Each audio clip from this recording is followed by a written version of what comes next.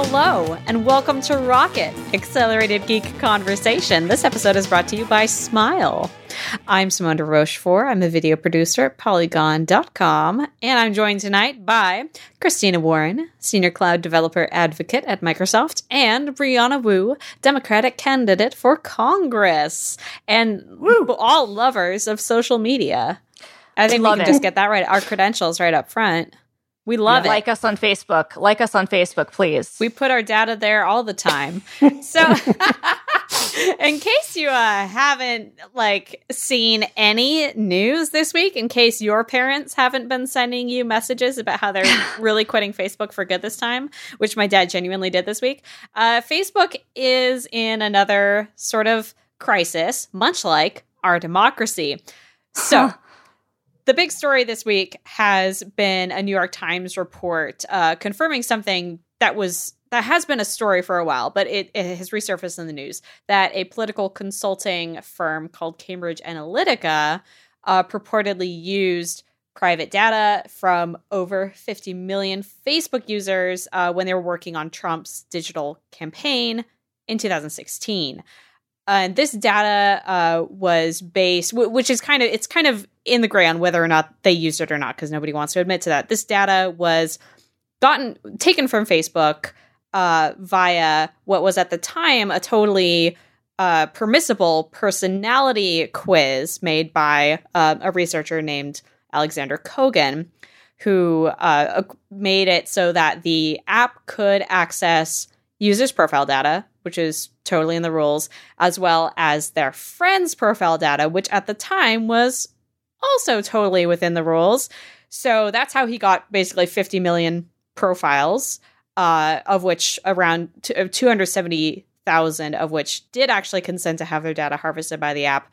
The rest is just like the horrifying tentacle of networks that grows when you have friends of friends of friends of friends of friends on this social network.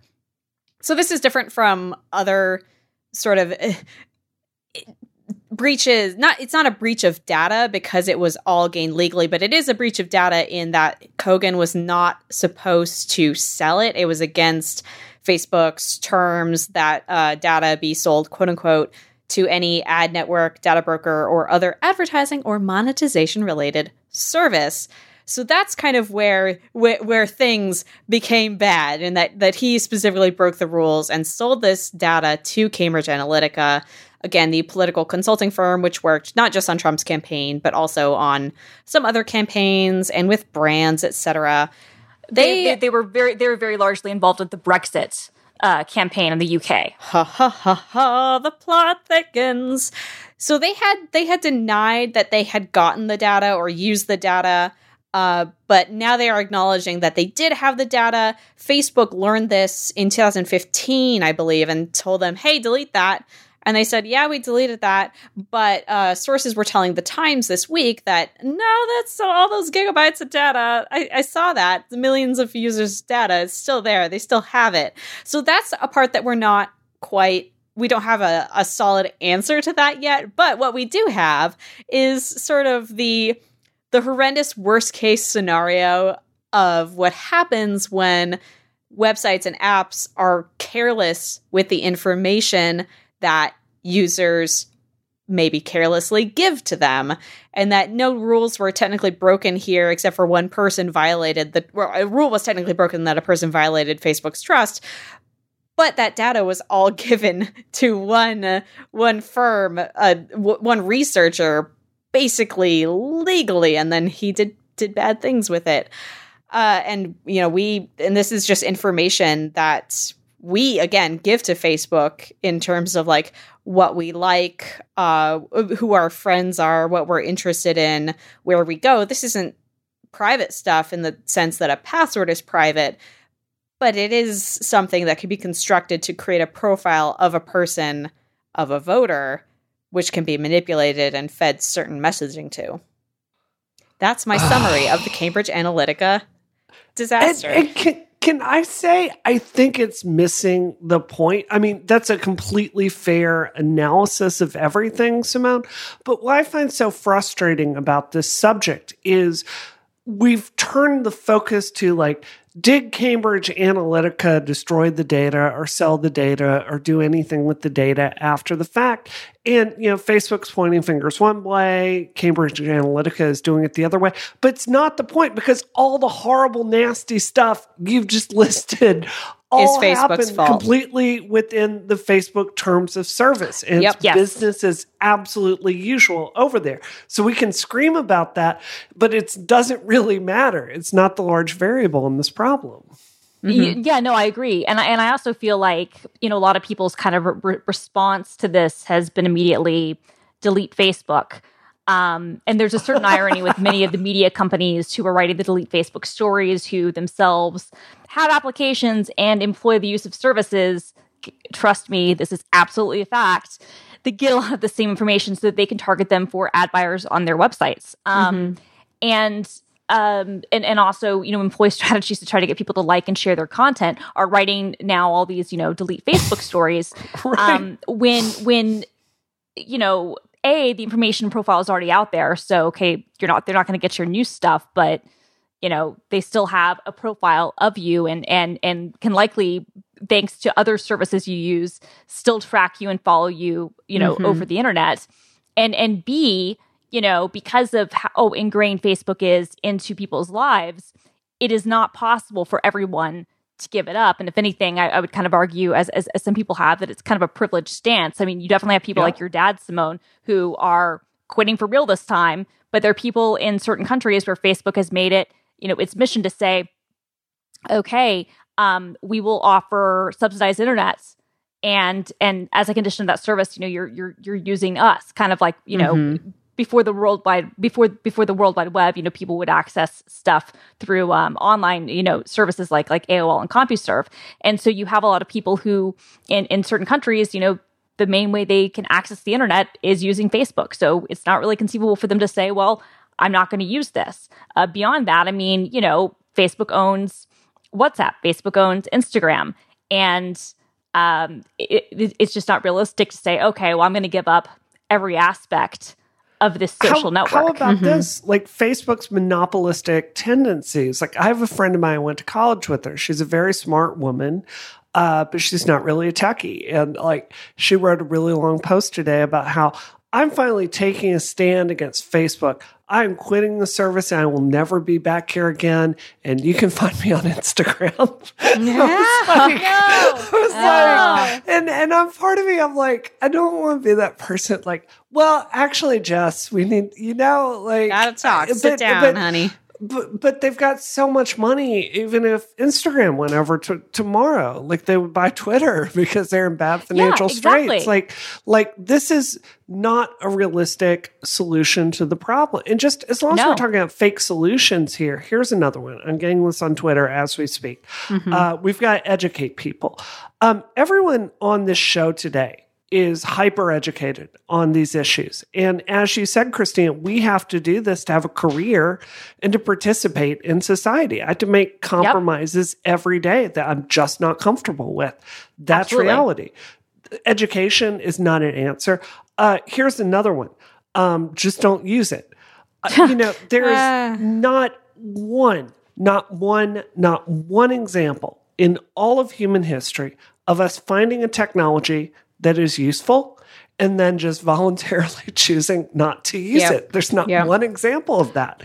So no, and as long as you're logged in, it's still tracking you. I mean, that's the thing. It's like, okay, well, I'm just not going to open up the app. It's like, okay, you do realize that if you're signed in at some point, the cookies exist and it's still tracking you.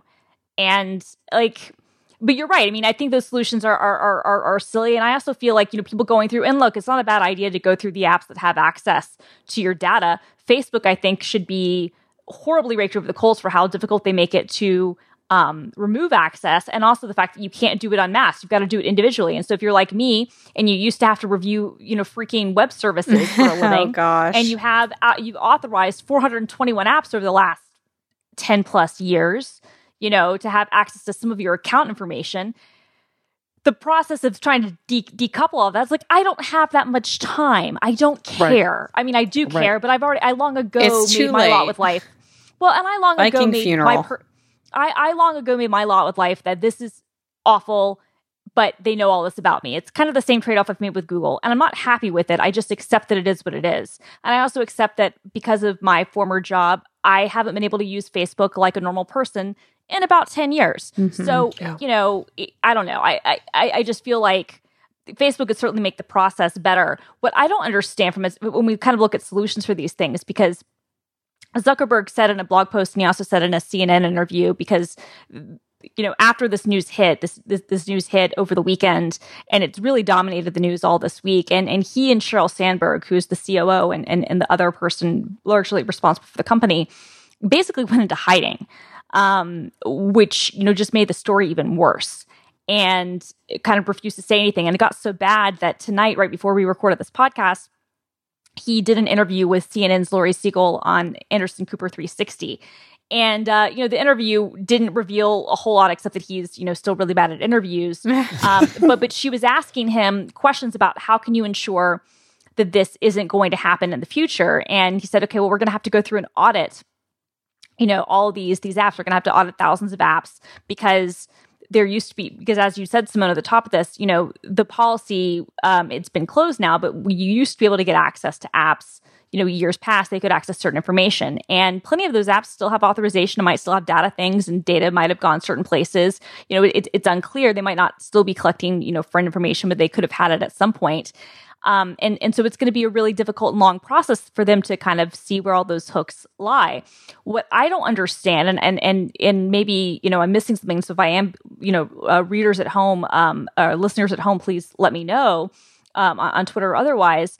I would like to know, why they can't just kind of do a mass revocation to a certain degree of certain apps that say, okay, if I haven't logged in with this Facebook credential in 60 days, I'm going to revoke it and make the user manually re-enable it and, assess that, yes, I really want this. Mm-hmm. And kind of reset things, but kind of stop but kind of stop that access, if that makes any sense. Yeah, definitely. It definitely does. He gave a really long Facebook post today. And by the way, you can't block Mark Zuckerberg on Facebook if you try. It won't let you. But he gave a bunch of BS answers today, which basically come down to, hey, I know this is the fourth or fifth humongous scandal that we've been embroiled in, but this is the time. Yeah, Christina Warren, this is the time. We're really gonna go change it all, and we're gonna go through and we're really gonna just scrutinize this. And if they're doing bad things, we're gonna kick them off the platform. As if Facebook, a promise, okay? As if Facebook, this is the thing that gets me. I know people that work at Facebook, and they're nice people. But all respect to them, a commonality I see is kind of papering over the reality of what Facebook is. Oh, yeah. And I think agree with that. I do. And, I think you have to be honest about large institutions of power. And Facebook is a machine that's built to aggregate data, to pull people in, and to make a lot of money for that data. It doesn't give a frack about democracy. It doesn't give a frack about privacy. And they will coach Mark Zuckerberg. No, it never has. Literally, if you look at all the data scandals that Facebook has had over the years, and they've had so many that I can't even count them. I wrote something 7 years ago after the Facebook timeline came out where everybody was threatening to quit Facebook. And I wrote an article called, "No, You're Not Going to Quit Facebook," basically explaining why quitting was much harder than you think. And I think that was probably the third or the fourth attempt at a user revolt, and that was 7 years ago. I remember more than a decade ago, there was this Beacon privacy disaster where people realized that they were kind of tracking and selling advertiser information, and the company got a ton of pushback, and they stopped it. And then within a couple of years, it was status quo and was a sold product again. It's you're exactly right, Brie. People have to recognize honestly what the company is and what it's not. Now you can make the decision as a user, and I ultimately do think many users will, that the trade-offs are worth it. But you need to know what they are, and I think it's especially governments need to be aware of what they are when we look at how advertising and other types of data collection and sharing data is regulated. Well, unfortunately, I feel like governments love Facebook, or they should love Facebook, because it's all there. People are putting it all out there, and it's information that we treat as totally innocuous and that we love to give out because it's fun. It's things that I like, things that I'm interested in, things that I want to talk about. But that removed from the human connection is analytics, and it can be used to manipulate people. I mean, government, it's worth saying this is not conspiracy theory stuff here. When we first started doing Facebook and a lot of social media, there was a certain amount of funding from, we'll just say, Russia, the intelligence community involved in that. And they love getting that data. There's a reason surveillance capitalism is something we're starting to talk about more and more in the InfoSec community. And that is because if the FBI or the CIA does something, there's a certain amount of rules about what they're doing, but they pay Facebook to get that same information for them. There are no rules. So I think you're exactly right, Simone. There's a really perverse incentive here for everyone involved. We destroy wages to the point where people have to get services for free because most people don't have money to do it. And they make this Faustian deal where games are free and online services are free, and they'll do that. And then it turns around, they get all this data to market, and control elections and to just really harm the country. And there's a whole list of stuff you could talk about that Facebook has done that's terrible. They brought the news feed to fruition. Yes, it's great that I can share things like articles about feminism talking about Me Too, but it has a darker side. It leads to clickbaity journalism being on par with the stuff you do, Simone, or the stuff you do, Christina, the stuff that's completely devoid of fact-checking or any kind of reality. I would actually say, I would actually go a step further because I don't necessarily think that people being able to share that stuff is as bad. I think the problem is that it's not a chronological feed, meaning that companies have been able to, through paying for ads or for abusing algorithms, made that content appear higher priority in people's streams. That's what I would actually argue with, not so much the existence people can share what they want. But yeah, you're right. But obviously, like the news feed is one of those things. The vast collection of data. Google, should be noted, they collect a huge amount of information and profile stuff too. The difference is, Google hasn't ever had a successful social play. And so YouTube notwithstanding, and YouTube is a little bit different. Actually a lot different. And so you haven't had what's now closed, but what Facebook had for so long, which is that friend connection where you could say, oh, my friends like this information and kind of get that longer, long tail kind of web of things, which is what, but Google has a lot of the same information as well. These really complex, really in-depth profiles that can help you kind of zone in on anything you need to know about a person. And then Facebook has a tool, as we've seen, where people can buy campaigns, even if they're targeted in really racist ways, that says, I want to target this exact demographic of person, and then buy ads on it, and they'll show up in their newsfeed. And those ads work. So what do you think that there is a solution for consumers in this situation? I think with, I don't understand a lot of things about like double derivative swaps, right? But when I invest in the stock market, we have an SEC that's underfunded and underpowered, but it's there looking at this stuff and regulating it and trying to act in the best interest of consumers. When I buy a drug, there is the FDA that's there making sure that what's in it is safe for me.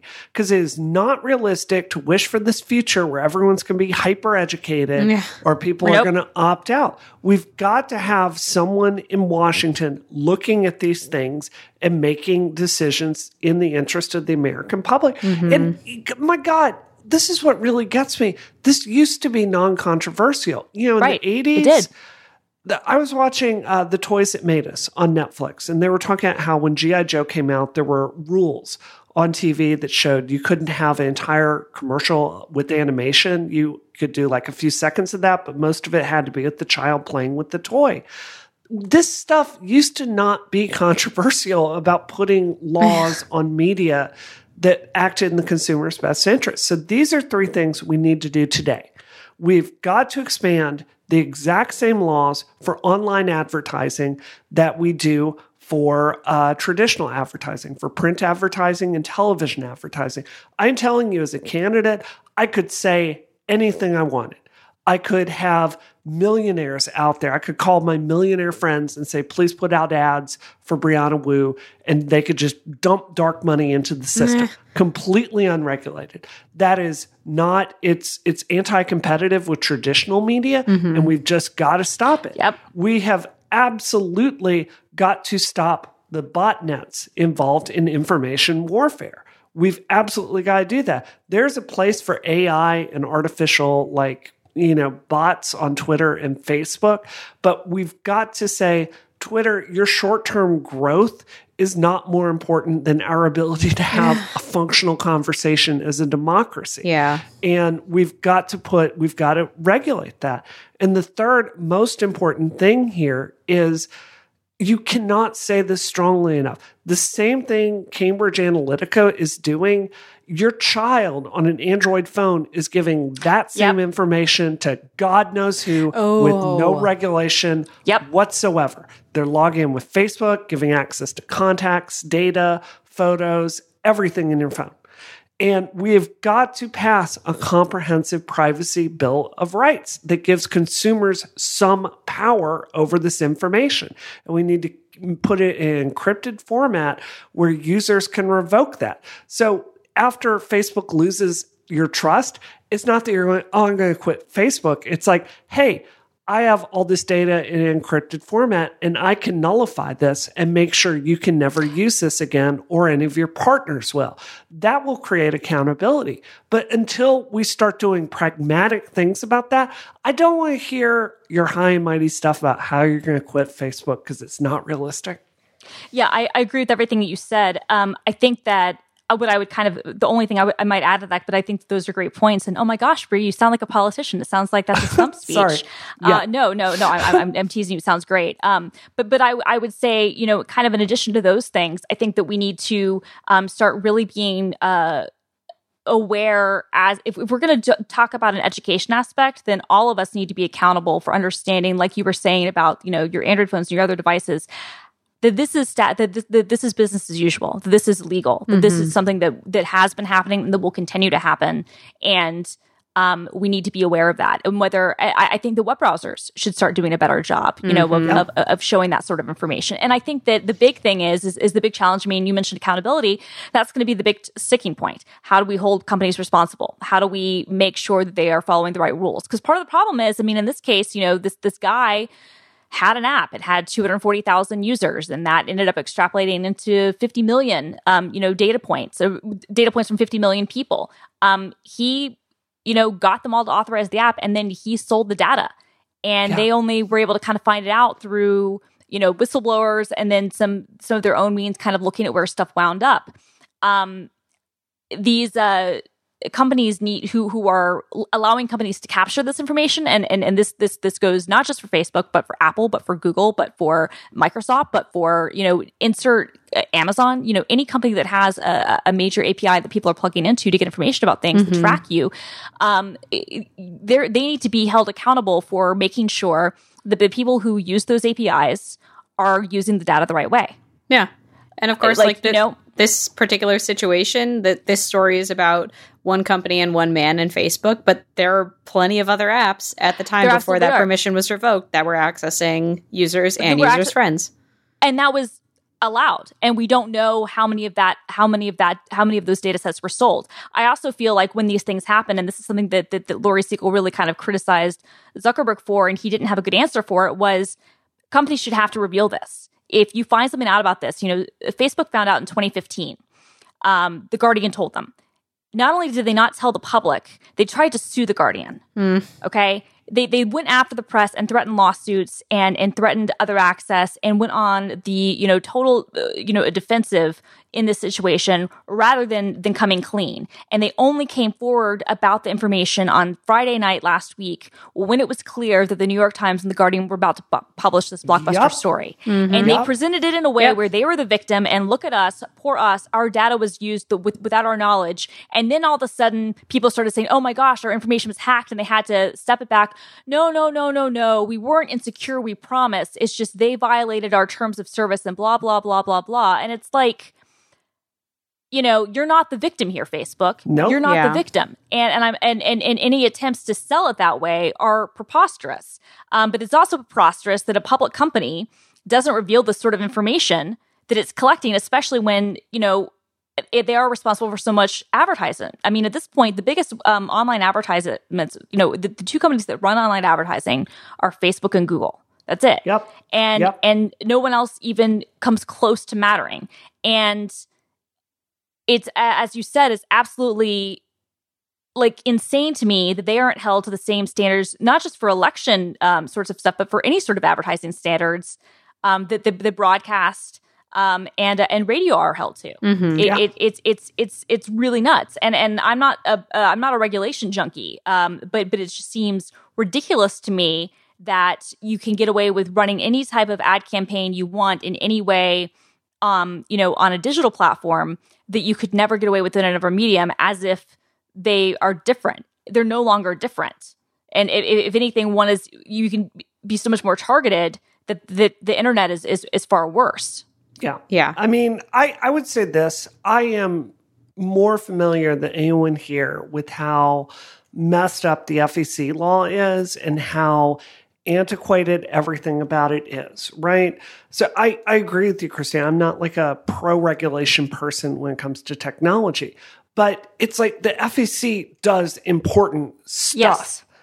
And as much of a pain in the butt it is for me personally, it's got to be done. And it's the exact same thing with Facebook here. And I have to say this, you're talking about the insincerity of Facebook when all this stuff was coming out.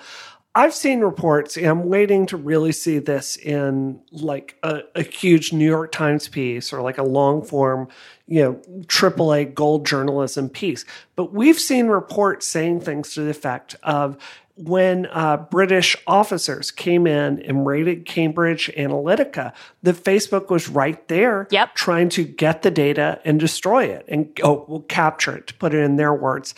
And when they have their lawyers sicked on The Guardian trying to sue them and shut down this story, and then they're coming out in the media the next day oh, we're the victim here. Oh, us. I just want to scream because it is so unbelievably phony and disingenuous. And they have pulled this lawyer trick time after time after time, which is why Mark Zuckerberg can go on CNN tonight and say, sure, I'll testify, but I know it's a lie because of his history. Well, and even in that, he gave himself an out. If I'm the only subject matter expert, and he would definitely be able to say, well, I'm the CEO of the company, but I'm not really the expert in how this algorithm works, and da da da da da da. And he passed it off to someone else. And I would say one more thing. The one good thing I can think about this is that, for the last year, since the 2016 election, Mark Zuckerberg has gone on this terrible tour through America where he's tried to be a common folk and journey of growth and humanity. Right. Which is laughable and BS and all that stuff. But a lot of people had said that this was him toying around for a run for public office. Now, I always thought that he's unelectable. Period. He would never get elected. There are certain traits to his personality that just he's not electable. But this ruins it. I think that no matter what stupid ambitions he had to maybe do this, no one in their right mind would ever say to him. None of the people that he pays lots and lots of money to advise him of things would let him think that he had any chance of ever running for public office. At least not in the next 10 years. It's over. I would say this too. I like her, or I've historically liked her, but Sheryl Sandberg, her aspirations, and there are very strong reports that says that if Hillary Clinton had won, she would have been offered a cabinet position. Sheryl Sandberg's options of running for public office are over as well. So the only good thing with this, in my opinion, is that Mark Zuckerberg cannot distract us and try to run for public office, which to me would just be an awful thing, and that's really good. I with Sheryl Sandberg, I have to say this. I have heard, and this is going to be your final statement on the issue. Yes, sorry, Simone. I know You're good. I'm so passionate. Tell us about Sheryl Sandberg. I've heard many stories from women in tech that have been personally like everything I hear about her is that she's a genuine, warm person that when there was no win in it, she's gone out of her way to like help people. I've heard that too. Especially women in their careers. I think this is so exemplary of what goes on at Facebook. Everyone I know there personally, I think they're a good person. I think if like a puppy were lost in the street, they would drop everything and go save the puppy. I think they're good people.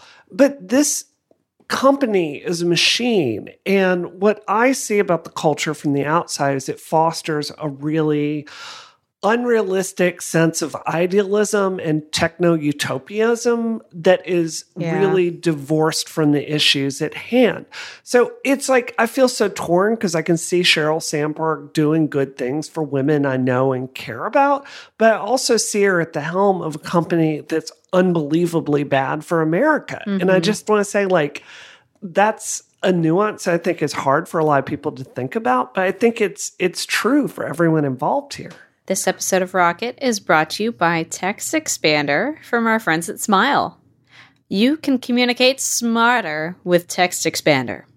Create snippets for the things that you type or copy and paste all the time. No more of that. No more of typing and then copy and pasting. Just set up snippets. You can set up snippets for website URLs, for email addresses, for today's date, for answers to questions that you get asked all the time. And then you summon those snippets like some kind of time efficiency magician in any app on Mac, on Windows, iPhone, and iPad using an abbreviation or searching for them with a hotkey while you're typing.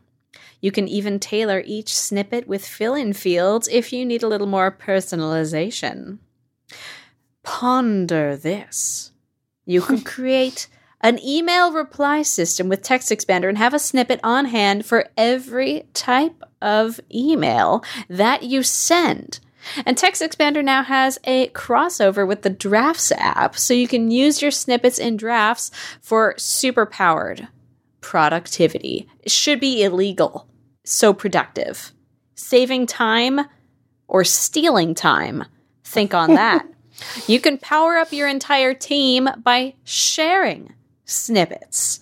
Yes. So if you spend any amount of your day typing, you need Text Expander. You can make your entire team super-powered time thieves by sharing snippets, and all the time that you spend typing things over and over every day, the things you type every day, just suck it out. Just instead of copy pasting, you're cutting, you're command Xing, because that time is going to be like taken out of your day and then added back in a different way. So when we're planning Rocket, and we say, going to be 15 minutes late. Oh my god! We can make it. We can share it. I love. We would steal time. We would steal time for ourselves that then we could use to be later to the show. Oh my god! I was going to say. Oh my god! It's so real. That's honestly too real, Brie. It is. No, my god. But you guys, this is really good news. We can save seconds off of our late conversation. I'm so proud. Oh my! I'm dying. Go to textexpander.com/podcast for 20% off your first year. Just tell them that you heard about them on this show, Rocket. That's textexpander.com/podcast. You can open that up right now and get 20% off your first year when you tell them that you came from Rocket. Thank you so much, Text Expander, for your support of Rocket and Relay FM. So here's another thing that I could do with the snippet from Text Expander, and that's when I fill out the show notes every week. It'll say Rocket episode, it'll have a space for title, it'll have a space for description, and then it'll just have a heading underneath that says Uber disaster. Uh-huh. And I shouldn't joke about this because someone actually died. So this week... Hey, but I am going to make a joke that I was going to say, Uber was very lucky that Facebook messed up more. Because for the first time, I was actually going to make this joke. I was going to make this joke before I saw Ricky Mondello, one of our favorite Rocket listeners, make it on Twitter. But I said that I'd give him a shout out. But I was like, you know what? It was a bad week for Uber, but it was also a pretty great week for Uber to have a bad week. It is certainly getting genuinely. I think, buried more than it would otherwise. So Uber, a self-driving Uber car that was being tested in Arizona this week, did hit a woman, and she died in the hospital. And this is the first death from a self-driving car that was not a driver in the car. There was one that Tesla had a driver die during a test, I think a couple of years back. Well, no, that was with autopilot. Oh, with autopilot, which is different. So this is the first death in a self-driving car. And there was a driver behind the wheel, but he, didn't intervene. It was completely running on its own. He didn't have his, hands on the steering wheel or anything like that. He was just in the car, which is mandated by these tests. Mm-hmm. Yes. So, the big news here is that this is the first automated car that's caused the death of someone. Mm-hmm. The Tesla case, that was partially automated. That was like I said, was that the one that went under the tractor trailer? Yeah, and that was also the guy who turned out was he was literally watching DVDs. Well, as you do. So Uber can I ask, have y'all seen the video yet? No. I don't think I'm going to watch the that. video. Yeah. You really don't want to watch it. Yeah, I genuinely still have PTSD from being hit by the car. So I'm not going to watch that. Yeah. Don't watch this. So Uber has stopped all of its self-driving tests in the United States after this, clearly, and to semi-unrelated but making matters worse, people for Uber, which again I don't have a problem with. People are pointing to quotes from Anthony Lewandowski from the Uber Waymo trial, which was of course the trial about Uber allegedly taking Waymo's self-driving technology when Anthony Lewandowski left Waymo.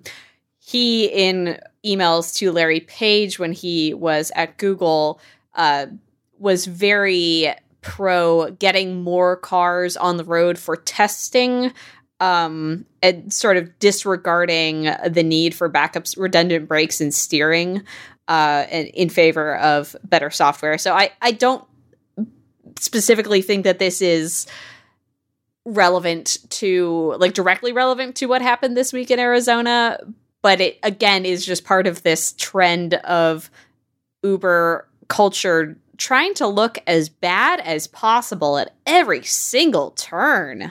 Yeah, I would also say that even though the circumstances around this death, now that they've been investigated, it seems to be some of the latest reporting indicates that the pedestrian was pushing a bicycle that had cans on it, and she was walking in a non-pedestrian lane and kind of seemed to appear out of nowhere, and was herself probably violating a traffic violation, and people have said that a car manned by a human wouldn't have been able to stop. Even seeing that stuff around, regardless of whether it could have been prevented or whether it would have happened with a regular driving car or not, the fact that you now have your first death of a person in a self-driving car is going to cause lots of issues. And I think that what adds to that is when you have, someone like Lewandowski, who is one of the brightest minds in self-driving tech, saying those sorts of things. It just gives, because this is largely a PR problem more than it is a technical problem.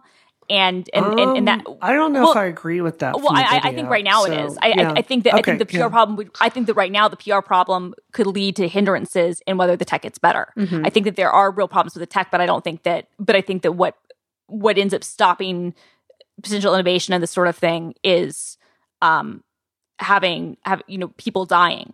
I'll just point out apropos of this that the law of the road is that even if a pedestrian is jaywalking, it is always the driver's fault. Of course, so but we do what I'm need saying, to, though, yeah. Yes, I didn't mean to imply it was the pedestrian's fault. I'm just saying that the reporting has indicated that it's the sort of scenario where this is, it could have happened, yeah. Where this was a crash that would have occurred or could have occurred regardless of whether the car was being driven by a human or a machine. But I just think that when you have commentary about how, we need to get more cars on the road and care less about, brakes and testing and that sort of thing, that just leads to the overall, I think, level of discomfort that the public has and that regulators, frankly, have or should have when it comes to assessing this sort of technology. Yeah. I mean, I have two things to say about this. And seriously, Christine, I hope this doesn't upset you, like talking at the video itself. It doesn't. Yeah, go ahead. So you see it from two positions. The first is through the front of the car as they're driving along. It's at night. It's not particularly well lit. And I think if it were a human driving the car, this woman would have been hit. So kind of you have about 3 seconds where you see this woman across the road and she's just hit at a very high speed. And then it comes back to the person that was behind the wheel and he's just sitting there surfing on his phone the whole time and then hits the woman very violently. There's no doubt to me that she could not have survived that crash. So to me, this brings two thoughts to mind. Uber has LiDAR and other night driving technologies built into it. So it brings to mind the really big technical question. If you get in a Tesla X, it will search down the road and it will actually identify things like trucks, cars, bicycles, large box cars, all these different things in the road. The Uber technology utterly failed to see this woman. Right. And it should have been able to stop with enough time to brake, even though there was low light. It just flat out didn't detect her. So that, to me, signifies a very high level of technical issue here with the car.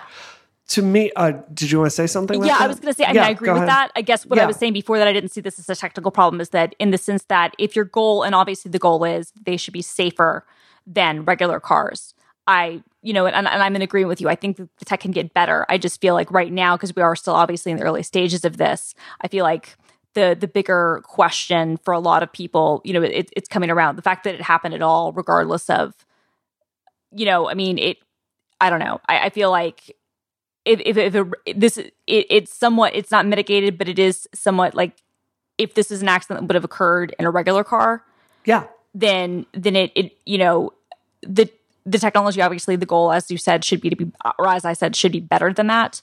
But if this would have happened in a regular car, I do think that it's not, that's something to keep in mind just in terms of, where the technology is. I think it's important, I guess, to point out that it's not as if regular cars would do a better job necessarily of being able to stop. I do want to say, I think if I'd been behind the wheel of that car, I would have had my lights on bright because there weren't cars around, and I would not be driving 50 in that much of the dark, if that makes sense to you. Sure. But I mean, that's aside. To me, this is the really key issue here. And it's worth saying to everyone, like, if I win my race, I will be saying on the Science and Space Technology Subcommittee, which has a lot of power over issues exactly like this. We will be working the legislation to do the framework for driverless cars. So one of the things I've really been thinking about a lot is public trust. And to me, I think if you are developing a technology that is lethal to be used in public spaces, to be used around people that have no consent, no relationship with your company, nothing. I think that your company has a high degree of public trust is really, really, really critical. And to me, if you go through the entire laundry list of Uber scandals, of which we've covered very generously on this show, everything from Uber willfully deceiving regulators, everything from Uber deceiving their way into the App Store and hiding the way that their data is used, everything from stomach-churning sexual harassment scandals, just the entire pattern with this company is one of extreme lawlessness. So I personally am very much for the development of autonomous driving technology, but I think when it comes to Uber, I don't have any faith, and I don't think the public should either. I think when they say they're cooperating with investigators, I don't know why I should believe that. I think when they say they're going to do the right thing here with their technology, I don't know why I should believe that. And I really want to contrast this. I'm not trying to suck up to Microsoft, Christina, just because you work there. But I think if you look in issues of government regulation and like hot issues over the past 15 years, I think they've done a much better job than average. So if a Microsoft were developing this technology, I would feel much more comfortable because there's a high degree of compliance with public safety. But I feel like Uber is absolutely the wrong company to be spearheading this. Yeah, no, I agree with you, and I mean, in fairness, Uber has partnered with Volvo and with Carnegie Mellon and with other experts in this area. They're certainly their technology is certainly involved in this, but a lot of this has been academically studied other places, and that's how this stuff works. And obviously, Google has been doing tests as well, but not to this level. But I think you're right, and I think that it's interesting to kind of envision an alternate universe where if the Susan Fowler situation had happened a year earlier, would Uber have been approved for the for the road tests? Would that company have been given the green light? Because when they were given the green light to start doing the road tests in Pennsylvania and in some of the other areas, the outlook on the company from the public perspective was different. And so it's interesting to kind of consider, would that have mattered or not? And I guess it's worth noting too, if after companies have permission to do these things, if public trust in those companies changes, should there be a period where they have to reapply to continue to have access to the roads and that sort of thing? Yeah. Simone, what do you think? I feel like Christina and I have talked so much I agree. today. Yeah, we're so angry. It's just coming out on the show. I feel like you both have more of a knowledge base on both the political and like the technical aspects of this. Like you said, Uber has zero credibility with the public at this moment in time. And I'm kind of, I don't know. It's difficult because I feel like there are a lot of companies that we could say that for. Uber just happens to keep stepping in it over and over again, and I don't trust them as far as I can throw them. And I'm kind of stumbling over and over again on this problem of how do we advance with self-driving cars, because the only way it's in this Ouroboros where the only way to get the technology, the software up to the point that it can be safe is to test it. The only way to test it is in authentic conditions, which is on the road where people could die. How do we handle this in other industries? I'm sure that there are other times when we have needed to test cutting edge technology and drugs have risked people's lives. Like, I mean, drones is the example that I go to right away. I'm sure the military tests airplanes. Like they have airplanes. Well, I mean, I was just saying antibiotics. Yeah, antibiotics. Yeah. So I don't know. Uber freaking sucks, and I feel like we're at kind of an impasse where we ask ourselves, are self-driving cars different from other things that we test on people? Do we want to continue risking people's lives to get this technology? And if we are saying no for self-driving cars, what do we say about all the other things that can kill us? And I don't think anyone's saying no to self-driving cars, but compare this to Boston Robotics. What's the name of the shop here that makes the killer scary robot videos? Boston Dynamics. Boston Dynamics, yes. Yeah. It used to be owned by Google and then were sold, Right. So, if Boston Dynamics is essentially developing technology that it's eventually going to have some really good applications, right? Like I could imagine a situation where a robot like that could be sent into a building where a shooter is there with a gun, and then no one has to risk their life. That's a very positive application. But if Boston Dynamics had this level of scandal here in Boston and that level of record of not doing the right thing, I don't think any of us would feel very comfortable when they got to the planning stage here. So I would say that even if they did, even in the best case scenario, if they did actually have the public trust, the first time that one of those robots killed someone who was unarmed or was not a threat, it would be a huge scandal. Yeah, and it would be a huge problem. And I was on a me who doesn't have a driver's license, I was on a panel at the New York Auto Show last year about self-driving cars. And I think I even said that on the panel because we were all talking about it. And I said, okay, a death is going to happen. We all know it's going to. It's just a matter of when. What does that do to the research? What does that do to the industry? And that's something we're going to have to grapple with. And we'd have to do that with or without Uber. But I think that Uber being at the center of it makes it an even trickier conversation to have because, as Simone pointed out, they have so much baggage. Mm-hmm. Well, shall we move on to dessert? Yeah. Yes. Do you have both seen Tomb Raider? I have not. I haven't seen it. I have not. No, I have not. No, I've wanted to. I love her, but no, I have not seen it. I want to. She's so hot. She's so hot. That's really all I care about, if I'm being honest. Okay, what if we sort of double feature this? Because Brie, you've seen Tomb Raider, and I'm watching season 2 of Jessica Jones. Ooh, yeah, I'm watching it as well. I'm not done with it, but yeah, I'm watching it as well. Okay. Okay, so should we do a double feature of awesome kick butt ladies, or should we talk about Jessica Jones? Well, I just want to touch on Tomb Raider. Yeah, please do. We have room for both. It is super like the video game, and I have to say, which video game? The new series, the 2013 reboot. Okay, fantastic. Which is by far my favorite game. I've written about how much I love that game for Polygon, just beyond amazing.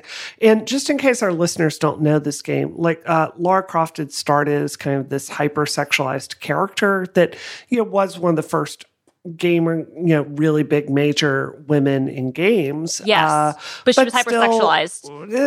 Her boobs are out, and just in a way that was it was very 90s. I will say. I mean, there was a lot made of how her boobs looked when she jumped up and down because she was one of the first 3D kind of games, and absolutely. You could see movement, and that was awesome. It was. I remember being a little girl and being so excited to see a female in video games. Yeah. And then being like, really? And then all the media is her like getting out of, a wetsuit. So the reboot of it, I want to say I would give the reboot movie probably an 8 or a 9 on a feminist scale. It gets rid of some of the really cool intersectional characters in like the game, but overall it's like her sidekick is like an Asian guy.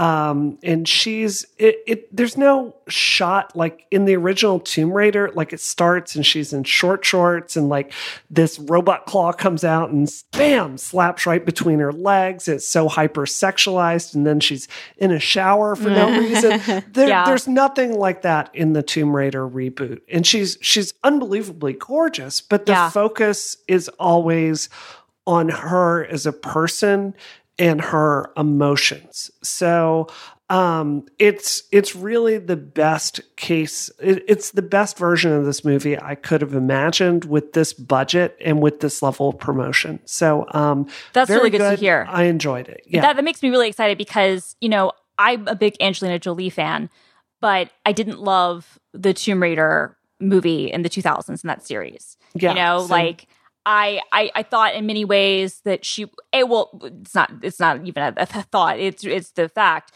she was too good for the material, both the source material and the script that ended up running. Angelina Jolie, was at that point an Oscar winner. Now Alicia Vikander is also an Oscar winner, but it's different. Like, from what you're saying, it seems like this film at least has a decent script, maybe not like Oscar winning or whatever, but it is at least good. Whereas, the Jolie films were not.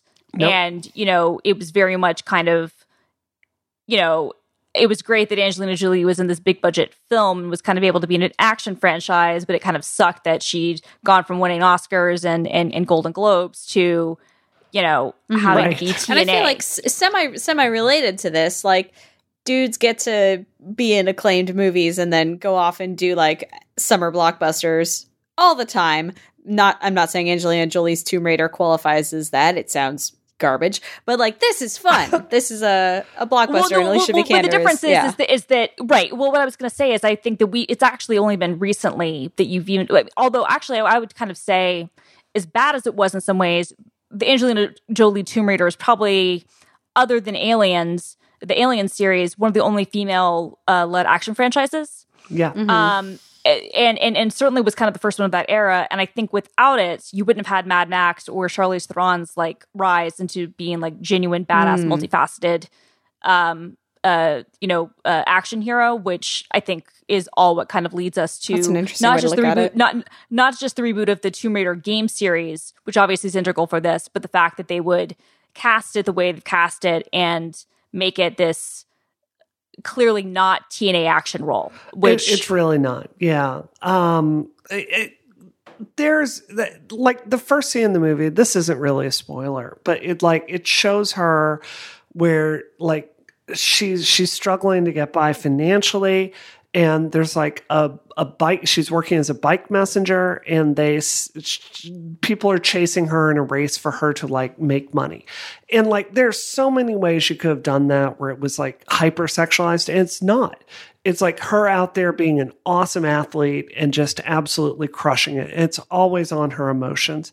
I think that the one criticism I would say is some of the most interesting characters from the game were left out. There's a character in the 2013 game that is a washed up 80s like television, like Indiana Jones type that had his own adventure show around the globe. And he's the biggest fake jerk store that ends up selling out every single one of them. And that is such a great character. And he doesn't exist here. And like the bad person in this, I'm not going to spoil it, they don't exist here. And it's like a hyper simplified version of the video game. But anyway, let's talk Jessica Jones. Hey! So I had been initially, I was worried about this because Susanna was given the first, I think, 4 or so episodes for Netflix to review. And she was very down on it. She was also down on the new Tomb Raider, by the way, but as I haven't seen it, I'm not going to talk about that. I want people to go into it and form their own opinions. Enjoy your life. She was super down on the first 4 episodes, and I put it on the other night, just like I had a nice night of lying in bed in the dark watching TV, and it's still the best Netflix Marvel show that exists. Like, the stakes don't initially start as high as season 1 of Jessica Jones, but it's still just like really friggin' enjoyable. It's like good writing. Seat of your pants, like kind of nerve-wracking and very just good to watch. Good television. And then it gets really good. And then because again, I'm only a couple episodes in, so I want to hear kind of, have you watched the whole thing, Simone? Nope, I am. I won't say how many episodes in that I am. Just know that it's more than 4, which is what Susanna reviewed. And she went, after getting the full season when it was released on Netflix, revised her review to say that it is great. And I will say that it is great. Things happen. I mean, I've seen the whole series, and I'm not going to spoil it here. I would say this. Kilgrave was one of the best villains of any comic book series ever. Just point blank. Yeah, great premise. Really tied into like the abuse of women in society in a really awesome, interesting narrative way. We were creeped out in every scene. Like, that is a really high bar to top. Yeah. And this season, how can I put this? The villain is something that we've very rarely seen explored in comic book theories, in movies, but it comes off as a little bit of a melodrama because of that. And it's definitely not as high a stakes as the first season of Jessica Jones. That said, the individual character moments and the individual character arcs are so unbelievably good, and the writing is so good that it's still worth your time. Mm-hmm. Yeah. Yeah, I definitely feel like even knowing as much as I know, the heights to which the Kilgrave arc goes, like you said, it would be nigh impossible to build something up, especially introducing the crux of it as late as they do in the season. Like, Kilgrave, from episode 1, we were like, this is what's happening, and it is terrifying and it is intense. It is a ride all the way through. This does take some time to ramp up, and the ramp up I really enjoyed. It's entertaining, but the stakes are not the same. Yeah. Yep. Keep watching it, Christina. Okay, I'm excited about it. No, I'm gonna make it my mission to finish it by the end of the weekend. No, I think that sounds great. I would say, so I was annoyed by some of the critiques that I read of some of the things saying, that it didn't go far enough, or in the wake of the Me Too movement, it would seem to this and to that. And I don't know, I can't kind of get behind some of those critiques. I will say this, like it's because I feel like it's unfair to kind of judge a show like Jessica Jones, which has done such a good job in so many ways on, having to hold it to standards just because those things make us feel better in some sense. You know what I mean? Yeah. I don't want to kind of, mess up artistic integrity of certain things just because people are want them suddenly, to say a certain thing. Exactly. Yeah. I actually find that really, really troubling because I don't feel like stories should have to always have an agenda for those types of things. But I what I noticed so far is, while I would say it's not as good as the first season, it's certainly not bad. And I haven't gotten into, the crux of the whole thing. It's still very well done. The acting is fantastic. The direction is good. The characters are top notch. To me, that's much more important in some ways than some of the arc things, especially with Netflix shows, because so many of them don't have good second seasons. Yeah. And this definitely, sorry, finish your thought. No, I was going to say, but so many of them don't have second seasons. And unlike regular television shows, where at least because they are usually still in production when they're airing, showrunners have the chance to retool things and make changes on the fly. In the era of binge watching, where the production is completed once it starts airing, you don't have any of those chances. Yeah. So that's a really good thing to know, because there is, especially with the Americans going off the air after this season, I think that there's been a dearth of really strong kind of like female characters in this type of genre. Yeah. And there's a lack of it. I think Jessica Jones is really unique in that sense, not just for comic book stuff, but just kind of in the noir kind of, dark television thing otherwise. Because I think it's basically you've got Jessica Jones, you've got Homeland, you've got the Americans. And I think that's, me too. And I think that's basically it, right? Mm-hmm. When you come to kind of really strong, complicated female characters on television right now, and maybe House of Cards will surprise us, I don't know.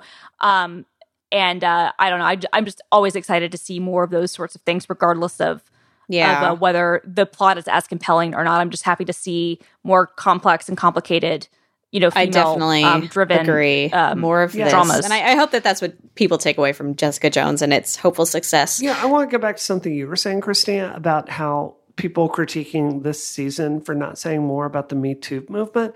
I think the biggest, the biggest waste of Jessica Jones we could possibly have is if we made this show like yet another show that puts a camera in a woman's face as she's enduring rape or trauma or physical abuse or something else, and just lived it up, right? There's so much of that. And the only reason those themes were interesting in season 1 is because it was in a way we had never seen explored before. What I really appreciate about this season, I'm not going to spoil it, but I will say pretty much all of the characters involved in this season are women. And it's really more about the complicated relationships women have with each other. And like the glory and the deepness and the closeness and the stress that can happen there. And I would a million times rather that be the fate of the future of Jessica Jones than it being a bad superhero take on Law and Order Special Victims Unit. That's just not what I want. This is an awesome character. I want her to have her own journey and discover herself. And that's what I'm interested in. Yeah, 100% agree. What are you up to this week, Brie? I gave speeches. I've given speeches. I'm doing fundraising. Yeah, it's. I did NBC tonight. I'm going to try to get enough time to do an op-ed for the Washington Post tomorrow on this Cambridge Analytica thing. Hey-o. If I can find it a few hours. But honestly, I'm overworked on my campaign. Just get someone to transcribe everything you said during that segment and then just send that in. Just write it off. I'll be done. Yeah, it's fine. Yeah. Christina, what are you up to? So I'm planning. I'm hosting the launch of a kind of an event space that we've got in Seattle next week. I'm going to put a thing on Twitter. So if you're a developer in the Seattle area and you want to stop by next week, please do. You can sign up. We've got limited spots of tickets, so that'll be really cool. So I'm kind of planning for that, writing, and I've got some conferences coming up that I'm writing talks for and that sort of thing. Yes, you get to be a face and a voice. Yeah. That's so exciting. I know. I'm excited. I found out I'm going to Brazil in April. So oh my I'm very excited about that. That's awesome. Do you have for the conference? Will you have a link for me to put in the show notes for that? Yes, I will. Okay, cool. And me, what am I doing? I was trapped at home today because of the snow. I'm just continuing to make videos. I don't have anything specific that I'm talking about right now, but I have been playing Fortnite because the entire world is playing Fortnite. Yeah. I mean, thank you, Drake. Thanks, Drake. God, that was freaking ridiculous. Honestly, that was one of the best things I've ever seen in my entire life, though. It was. It honestly was. Honestly, like I'm not even mad that it happened. Drake? It's like 2 Drake in the morning. Did what? Drake started playing Fortnite with the biggest Fortnite player. He streamed on Twitch. Like he just joined a person, Ninja, who is like big in the world of Fortnite and Twitch. Like he's Christina said, he's the biggest Fortnite player. But he's not Drake big, except now he is Drake big because Drake was like, dude, I'm going to slip into your DMs and then we're going to play Fortnite together, which is the greatest thing that's ever happened to Twitch and to gaming. Wow. And then like Drake's friends wanted to get involved. Like it was rad. It was so good. Travis and Scott this was there. Ninja who seems like a genuinely nice guy. Like I haven't read anything gross about him. Yeah, but he seems like a really nice guy. Like he doesn't seem like a creep like some of the Twitch streamers are. Yeah. And so I'm really happy that he's now making like $500,000 a month. Oh yeah. Off of Twitch, which is insane. I love the world. Good for you, Ninja. Brianna, where can we find you online? You can find me on Twitter at SpaceCatGal. If you want to support the policies that Christina and I just went off on in an Angry Girl tornado, you can do that by going to supportbrianna.com. Yes, you can. And Christina, where can we find you? You can find me at film_girl on the Twitters, the Instagrams, etc. And you can find my videos for work at youtube.com/Microsoft developer. You can find me on Twitter at DoomQuasar and at youtube.com/Polygon. And you can find this podcast on Apple Podcasts where you can rate and review it and tell your friends all about it. Share it with them. Share the joy. Share it with a family member who quit Facebook this week. Is your dad going to come back? He's not coming back. Simone? Like, honestly, it's for the best. Like, I have him on WhatsApp, which I'm sure we'll see all kinds of fun news about. Whatever, everything is doomed. I'm proud of him because he's hated Facebook for a long time. No, so. I'm proud of him too. Honestly, look, I wish that my father would quit Facebook because then I wouldn't see his political remarks, and I wouldn't want to, I wouldn't have to deal with that. I wish that when I wanted to sign up for a new website, I had the strength of character to not click sign in with Facebook every single time. But I don't. I had a tweet thread that went viral about the pervasive use of single sign-on stuff with things like Facebook and how it's become a best practice that developers have been told to adopt for 10 years, and that's largely kind of yet an additional problem with all of this stuff. Like, so when people are like, "Oh, just quit Facebook," it's like, let me double check with every single website that I may or may not have a membership with. Right. So before we say our catchphrase to end the show, yes. Christina, I'm looking here. I'm trying to subscribe to you on YouTube. I typed in Channel 9 Microsoft. Which of these channels am I doing? It's Microsoft Developer is the username. Okay, yeah, that's the first one. So, yay. Awesome. All right. It has like a little Channel 9 Christina's icon. The first thing I see. That's awesome. Her face is there. This episode of Rocket is terminated. Terminated. Terminated.